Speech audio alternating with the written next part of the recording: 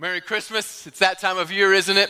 Where we're celebrating Jesus. And since it's that time of year, it means we need a good old-fashioned Christmas sermon that's going to lift our spirits, positive and encouraging. And so I want you to turn with me to Psalm chapter 102, if you would. Psalm chapter 102 says this: "Hear my prayer, O Lord, let my cry come to you. Do not hide your face from me in the day of my distress. Incline your ear to me. Answer me speedily in the day when I call. For my days pass away like smoke, and my bones burn like a furnace. My heart is struck down like grass and has withered. I forget to eat my bread. Because of my loud groaning, my bones cling to my flesh. I am like a desert owl of the wilderness, like an owl of the waste places. I lie awake. I am like a lonely sparrow on the housetop. All the day my enemies taunt me. All those who deride me use my name for a curse. For I eat ashes like bread and mingle tears with my drink because of your indignation and anger. For you have taken me up and thrown me down. My days are like an evening shadow. I wither away like grass." I notice as I get older and older, Christmas is less and less magical. I have more responsibilities. I have more to pay for at Christmas. And so there's a little bit of the magic that gets taken away. The time off isn't as long as when I was a kid. The additional fun comes with additional costs. Not only that, but there's the recognition that things don't change just because we celebrated Christmas or have a New Year's celebration. But don't get me wrong, I still love Christmas. I look forward to Christmas. I still want it to be magical, but there's just a lot more of life that seems to get in the way now that I'm aware of more of what goes on in the world and more has taken place in my own life. It makes it all seem just a bit less thrilling. Life feels a little bit more like Psalm 102 describes it. Days quickly passing, elusively like smoke. Not only is Christmas here and gone before you know it, but the way we celebrate it changes. Our lives change. People around us change. And we experience a lot of disappointment and loss that sometimes this season only serves to highlight. We may even wonder if life has passed us by, so to speak. It's not that we've given up hope or that we live in despair, but sometimes the circumstances and pains of life can confuse us so that we may wonder why God's doing what he's doing. We may even wonder, like the psalmist did, if God is angry at us for some reason. Perhaps you've even wondered if there's something you need to do to try and calm God's anger against you. Again, it's not that you've given up on God. You're just confused about why life is so hard.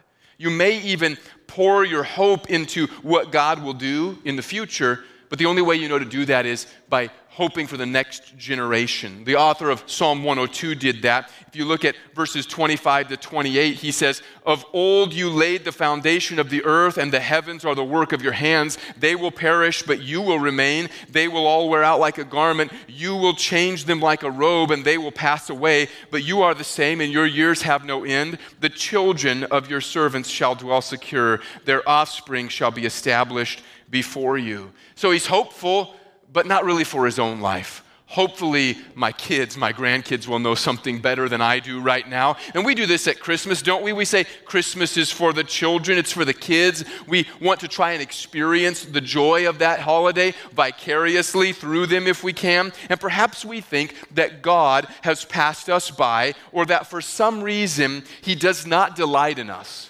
And we hope that he will bless our families, he'll bless our nieces, our nephews, our children, but we don't feel that blessing ourselves. But concerning our own lives, we might think, he has broken my strength mid-course. He has shortened my days, Psalm 102:23. But this is exactly why we need Christmas. Not just the external celebration of Christmas, but the regular reminder of what it means. I need at least a 4-week period every year where I am constantly reminded of the incarnation. You can keep all I want for Christmas is you. I need a regular reminder that the one about whom Psalm 102:27 declares, "You are the same and your years have no end," entered the world as a human being subject to the temptation and the loss and the disappointment and the loneliness and the death that we all experience.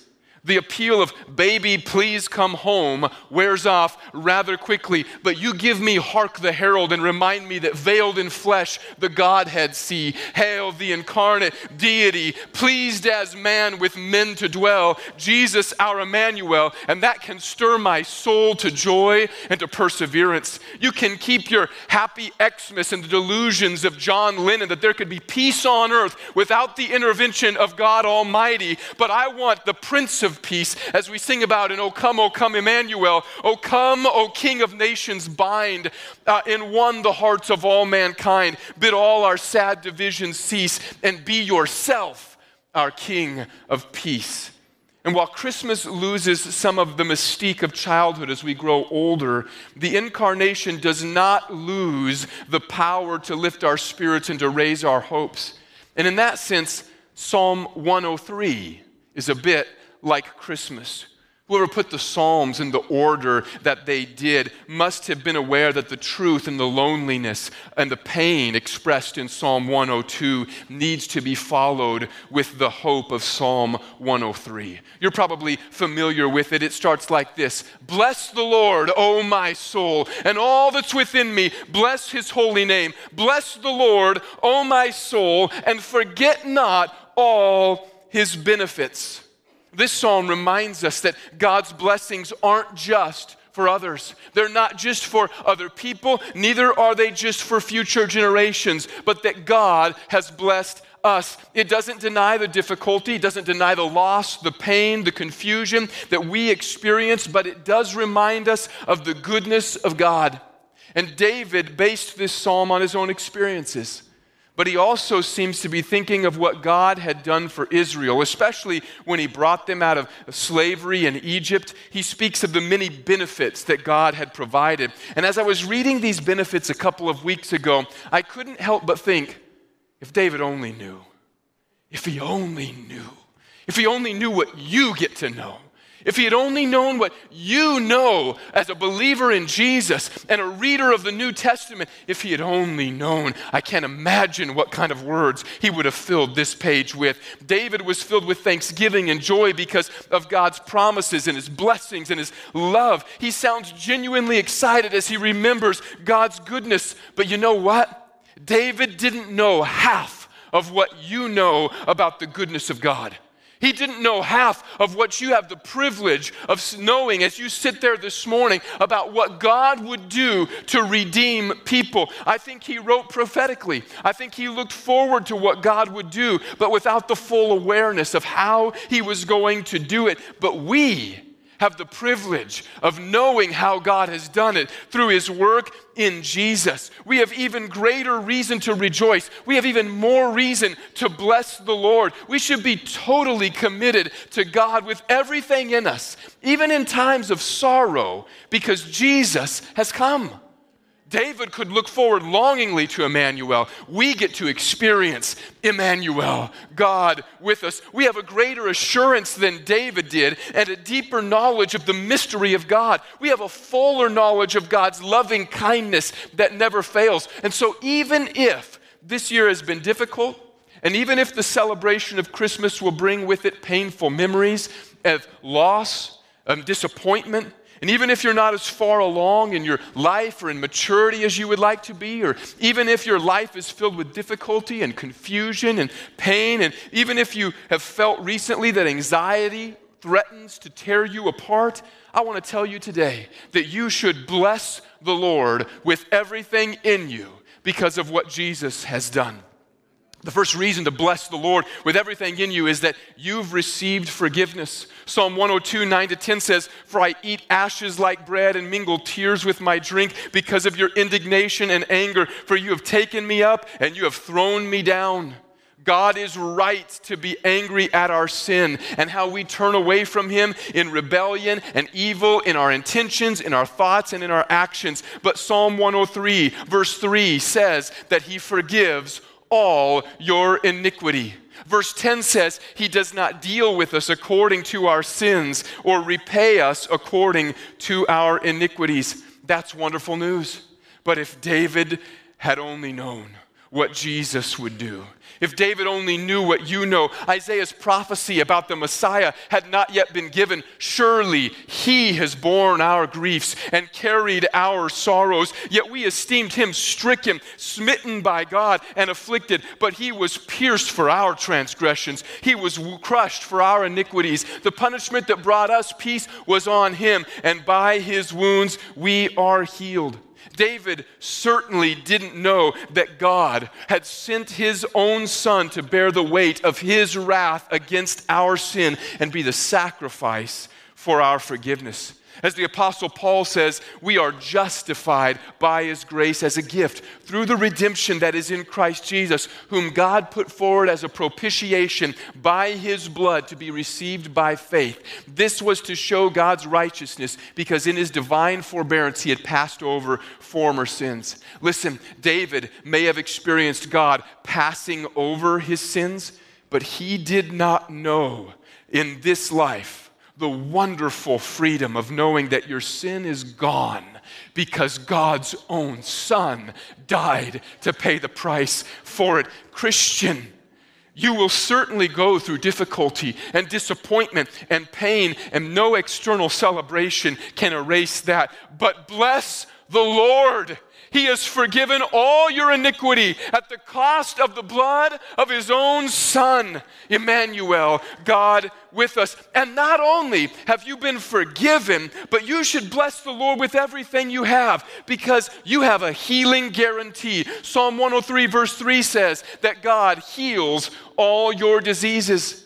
David knew that God was the healer, but if he only knew how much further Jesus would take that. The end of Isaiah 53:5 we read just a moment ago says that with his wounds we are healed. One of the primary points of Jesus' ministry was an emphasis on healing. This was to demonstrate God's mercy and the fulfillment of prophecy and the goal of his ministry, complete, total salvation. And that healing is still available today. God still heals the sick, both the sick in heart and the sick in body. He doesn't always do it exactly as we would like, does he? It's not on our timetable. It's not according to our understanding. Sometimes we pray and we don't experience healing. I don't know why, except that it's not God's will for a reason that maybe he has not chosen to reveal right now. But God does still heal, and we should bless him for that. And more than that, we know that because Jesus took our flesh, that at the resurrection, we will be like him. We will be raised imperishable. There will be no more sickness, no more pain, and God will wipe every tear from your eye. David knew that God was the healer, but he didn't know what you knew. That God has sent his Son into a sick world to bear that sickness on the cross so that we could be healed completely and forever. Bless the Lord. And that ultimate healing leads us to what David says in verse 4. Who redeems your life from the pit.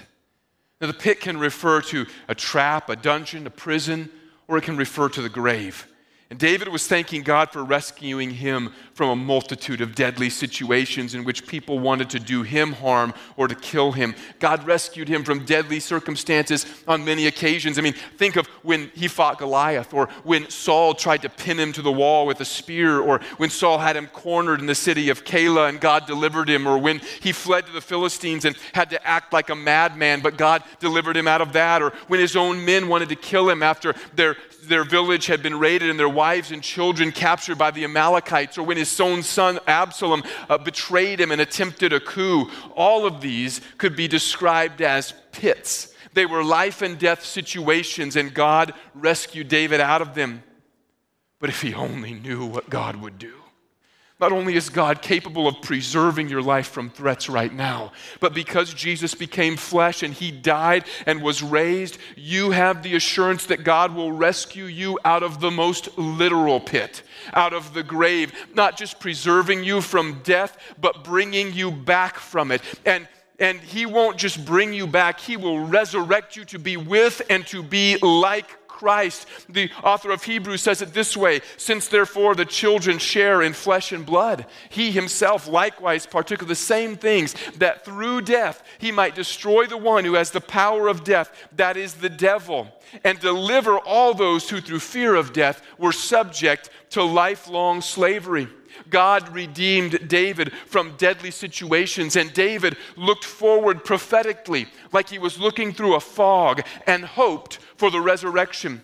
We see this in verses 15 to 18. He says, as for man, his days are like grass. He flourishes like a flower of the field, for the wind passes over it and it is gone, and its place knows it no more. But the steadfast love of the Lord is from everlasting to everlasting on those who fear him, and his righteousness to children's children, to those who keep his covenant and remember to do his commandments.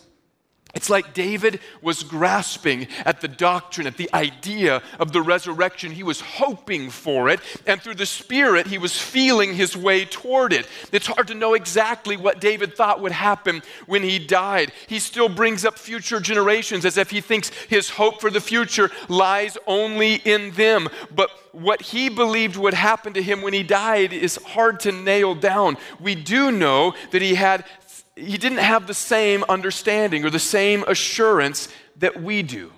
Because Jesus has now come in the flesh, and he has died, and he has been resurrected. We not only rejoice because God can deliver us from trouble in this life, we not only rejoice because God is able to bless future generations, we rejoice because he has given us hope that removes the power and the fear of death itself through the promise of the resurrection and the proof of Jesus' own resurrection from the dead. I wonder what kind of song David would have sung if he had known what we know, that death's victory has been destroyed. I wonder how he would exhort us if he stood before us today. Bless the Lord with everything in you, he might say. I looked forward with faith and hoped for what God could do. You look with assurance at the resurrected Christ. He has redeemed your life from the pit. He's redeemed your life from the pit, past, present, and future. He's removed from you the very fear of death through the assurance of the Spirit who dwells in you and cries out within you, Abba, Father. And if the Spirit of him who raised Jesus from the dead lives in you, surely he'll give life to your mortal bodies. And when Jesus returns, he will raise you up from the dead. Bless him with everything you've got. Praise him with all of your strength that you can muster. Let everything within you exalt the Lord.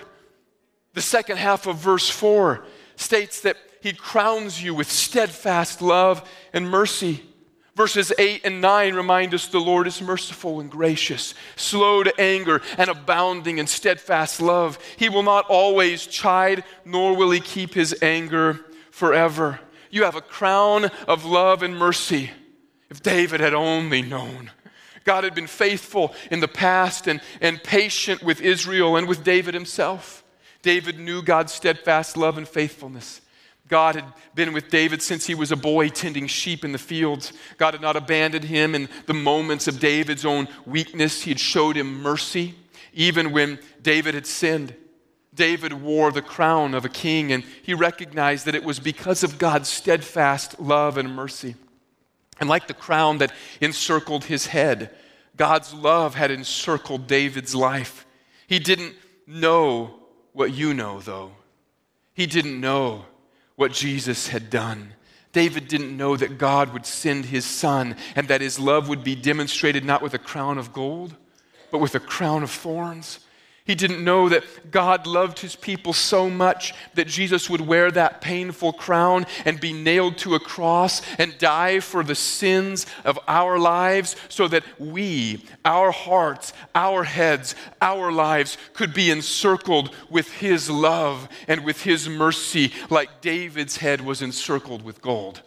He didn't know that God would send his only son in the flesh so that we could know love and mercy like David didn't even dare to dream that someone could know it. He didn't know that being crowned with love and mercy would mean that we could become children of God. As 1 John 3:1 says, see what kind of love he has given to us, that we should be called children of God, and so we are. David might have worn a crown of gold, but Jesus wore a crown of thorns, so that today you could sit with confidence knowing he surrounds me with his steadfast love and his mercy. You ought to bless the Lord with everything you've got, because he's encircled your life with his steadfast love and mercy, and you have an assurance David could only look forward to and dream about: the death of God's own Son on the cross and his resurrection to new life, and promise that you will reign with him.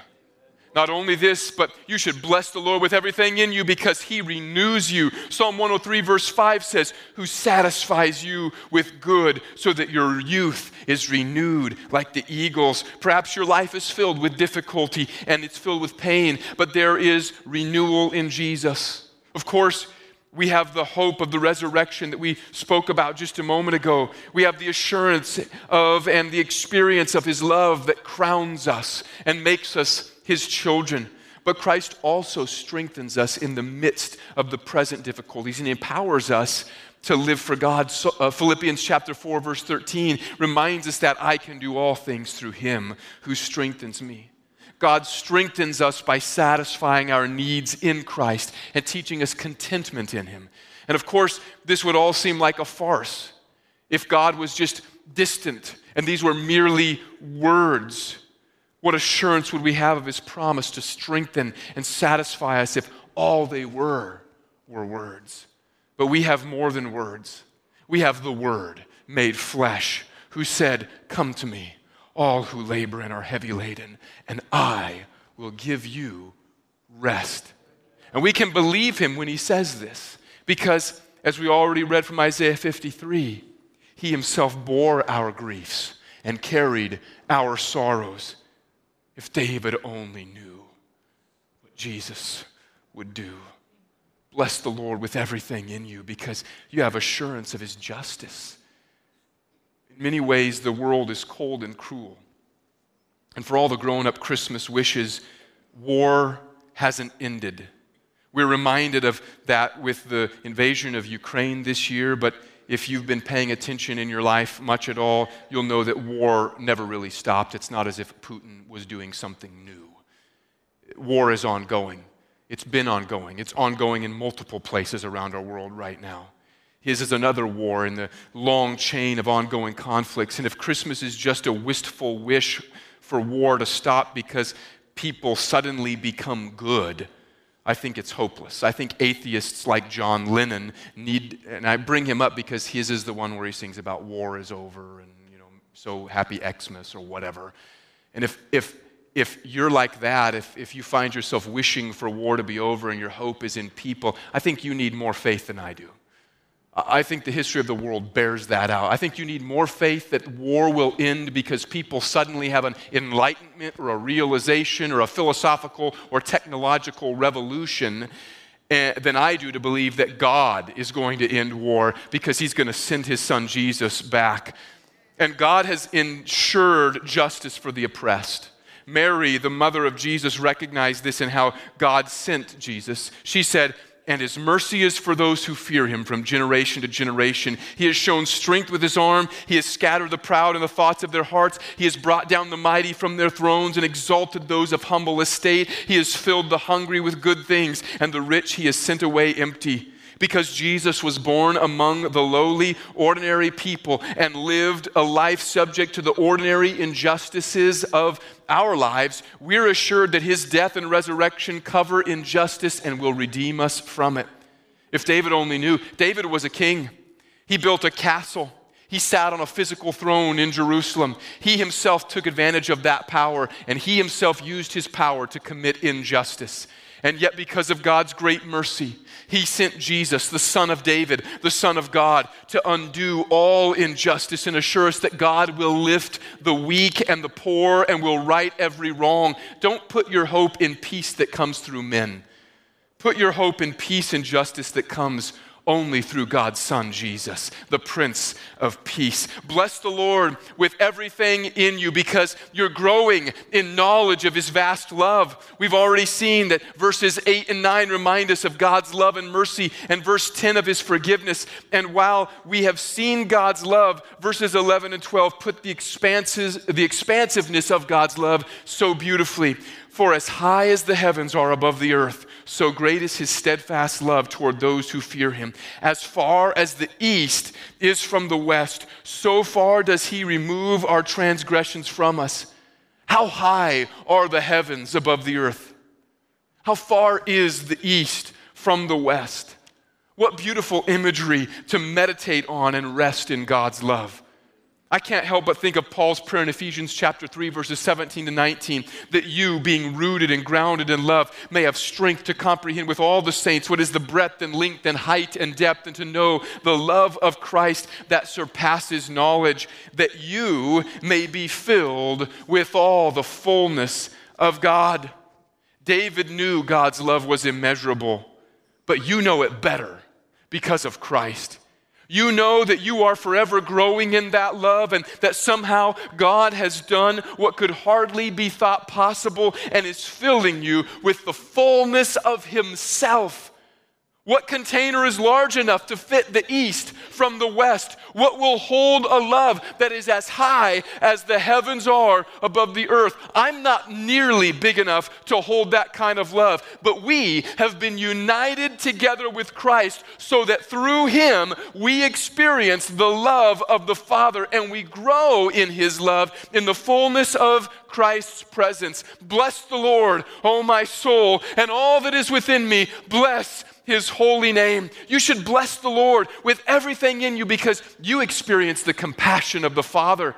As a father shows compassion to his children, so the Lord shows compassion to those who fear him. For he knows our frame. He remembers that we are dust. Psalm 103, 13 to 14. If David had only known how God remembered that we are but dust, had David only known that God would send his Son in the likeness of sinful flesh to become sin for us, that he would become like us, that he would take up our dust in himself so that we could hope and one day know that we will be more than dust. Had David only known, how much would his heart have rejoiced? How much greater would his commitment have been if he had known what you know about the steadfast love of God? Hebrews 4, 15 to 16 says, for we do not have a high priest who is unable to sympathize with our weaknesses, but one who in every respect has been tempted as we are, yet without sin. Let us then with confidence draw near to the throne of grace, that we may receive help and mercy and find grace to help in time of need. Hebrews 4, 15 to 16. We have so much more confidence than was available to David, because we know that our great high priest does not serve in a temple. David wished he could build the temple. We have a high priest that serves not in a temple made with human hands, but a high priest who has entered into the eternal temple, the temple that is in heaven, and sits at the right hand of God, ever making intercession for us. And so we know we can approach with a confidence that David would dare not have approached. He would not have entered into the very heart of the temple. He wouldn't have gone even into the heart of the tent he had set up as a tent of meeting to house the Ark of the Covenant. But you and I, with unveiled face, get to behold the glory of God revealed to us in Jesus Christ. If only David had known. If only David had known, how much more would he have said, bless the Lord, O my soul, and all that's within me. Bless his holy name. Bless the Lord, O my soul, and forget not all his benefits. And Jesus' presence as high priest in heaven brings us to the final reason from this psalm that we should bless the Lord with everything in us. You live under Jesus' authority. Not only is Jesus the great high priest, he is the King of kings and the Lord of lords. David wrote, the Lord has established his throne in the heavens, and his kingdom rules over all. If only David knew what Jesus would do. Not only does God reign over all kingdoms, but the scripture promises that he is uniting everything together in his Son, Jesus. Jesus sits enthroned over all kingdoms, physical and spiritual, as the perfect, compassionate, just, merciful, righteous King. The Apostle Paul prayed that you may know what is the hope to which he has called you, what are the riches of his glorious inheritance in the saints, and what is the immeasurable greatness of his power toward us who believe, according to the working of his great might that he worked in Christ when he raised him from the dead and seated him at his right hand in the heavenly places, far above all rule and authority and power and dominion, and above every name that is named, not only in this age, but also in the one to come. When the wise men came looking for Jesus, they did not find the king in Jerusalem with Herod or the rulers of Jerusalem or the rulers of Israel. They found him in Bethlehem. And when Jesus was crowned, it was not in a throne room with gold, but with the thorns on a cross. And this gives us the assurance that he reigns in love and he reigns in justice. But his mercy does not negate that he reigns, and that's a good thing. He reigns with all power and authority. And in Ephesians, Paul said that his power at work in the lives of believers is immeasurable. So we do not need to fear the authorities of this earth any more than Jesus did when he stood before them. We should be concerned for people's salvation, but we do not have the spirit of fear for the reprisals of a culture that's in rebellion against Jesus. We should not withhold worship. We should not transfer our loyalty from Jesus to the popular doctrines of our age, or the doctrines that teach people to deny God with their money or in their thoughts or in their sexuality or in their biology. Instead, we can live with confidence that our King reigns over all, no matter what anyone says. And so we can bless the Lord, O my soul. Psalm 103 ends like this: bless the Lord, O you his angels, you mighty ones who do his word, obeying the voice of his word. Bless the Lord, all his hosts, his ministers who do his will. Bless the Lord, all his works in all places of his dominion. Bless the Lord, O my soul. If David had only known that the night Jesus was born, the angels would declare the glory of God to shepherds like him when he was young. If David only knew that a star would appear in the sky and the works of God would be declared, would declare the birth of the Savior to people far away. If he only knew that wise men would travel from great distances to recognize the dominion of the one and only King, Jesus, how much more would his soul have blessed the Lord?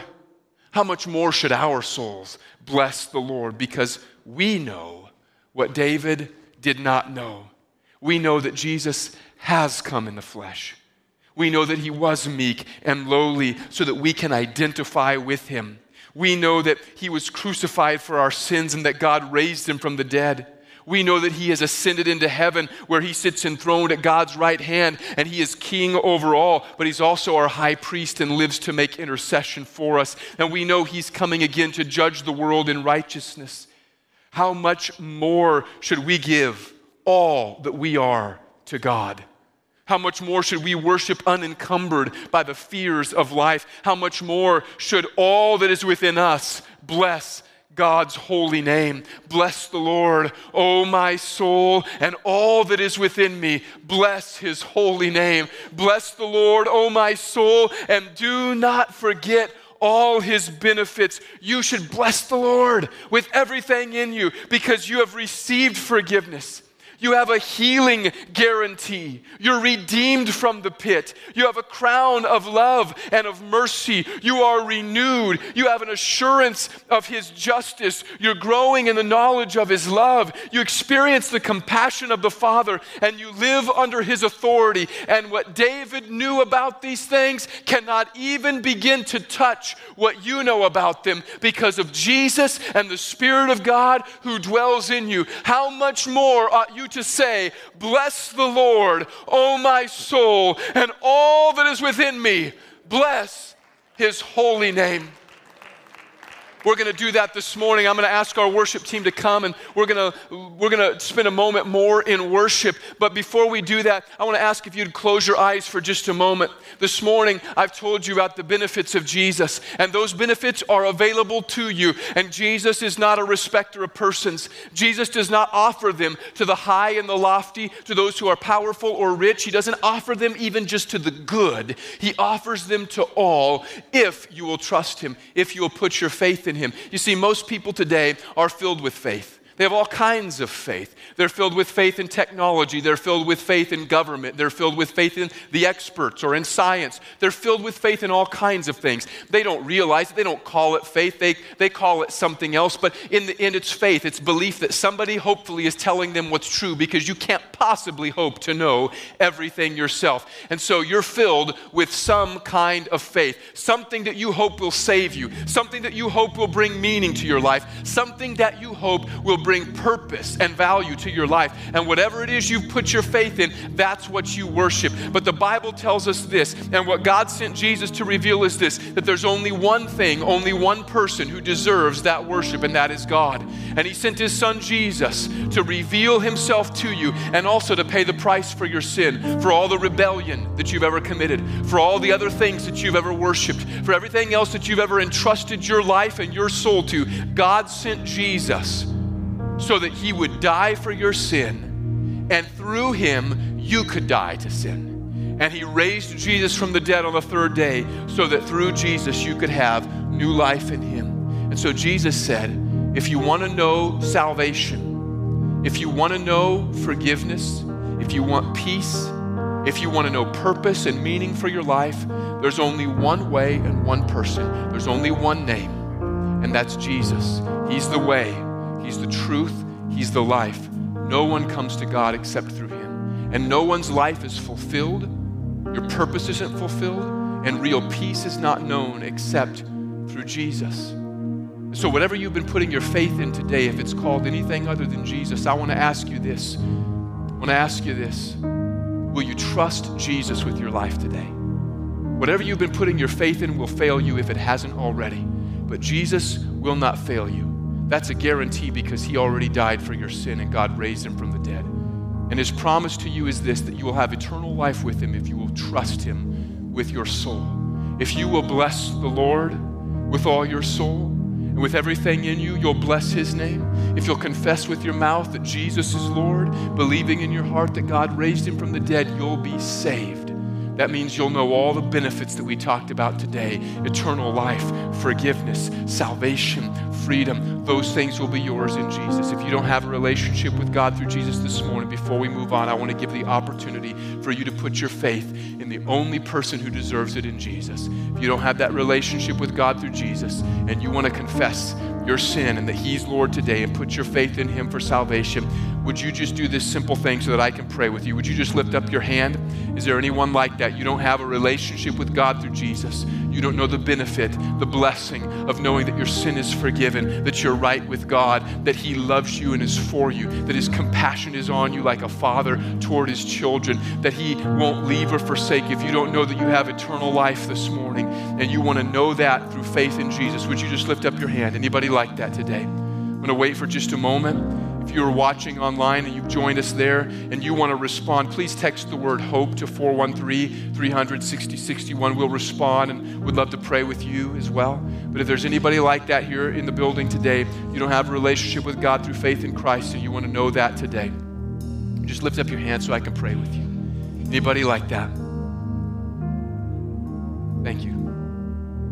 Thank you, sir. Anybody else? I'm going to pray. If you lifted your hand, pray this prayer along with me. If you are responding online, pray with me there. And just make this prayer your prayer. It's not the words. I don't know the right words. That's got nothing to do with it. It's just an expression of your plea to God for forgiveness and your confession that you believe in Jesus. Let's pray. Heavenly Father, in Jesus' name I come to you and confess that I've put faith in other things, but not in Jesus. I confess that I've sinned against you by worshiping and serving other things. Today, Lord, I recognize that you're the only way. And so I come and I ask that you'd forgive me. I believe in Jesus.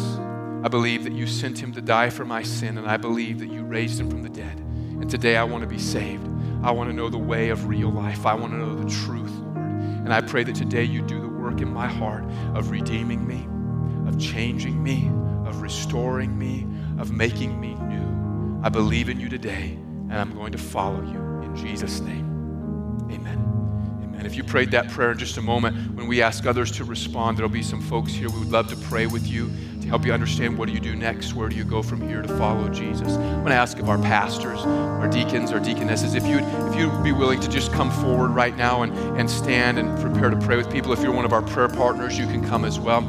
And as we begin to sing, we're going to worship the Lord, and I want to encourage you as a congregation to just bless the Lord with all that's in you. Bless his holy name. Sing praise to him. Remember all the goodness of God. But for you in this season, maybe there is a difficulty, there's a pain, there's a sorrow, there's been a loss of a loved one, maybe there's confusion, maybe there's fear in your life, there's anxiety, and you haven't known what to do with it. But today, you want somebody to pray with you and just believe God's promises for you. These are the promises of God. You just want somebody to believe God with you for the things that he said he was going to do, and to believe that you're going to experience the peace that passes understanding, the joy in spite of the sorrows of life, the grace of Jesus filling this season, the hope that he brings in spite of loss, the strength that he gives instead of anxiety and fear. If you need that in your life because of loss or pain or confusion, come and let us pray with you. We would love to believe God's promises with you and for you. Would you stand with me, and let's begin with the worship team to worship the Lord and bless him with all that's within us. Would you lift up your voice even now and just begin to bless the Lord? Lord, we bless your name. Lord Jesus, we worship you with all that's within us. We sing your praise. We love you, Jesus. There's no one like you. We get to know you like David never dreamed. We get to know the purposes of God, the promises of God. We bless you, Lord Jesus. We praise your name. Keep praising him, church. Keep lifting up the name of Jesus. He deserves that worship. Bless the Lord with all that's within you. And if you have a need or a loss or pain in your life, come and let's pray together and believe God for healing.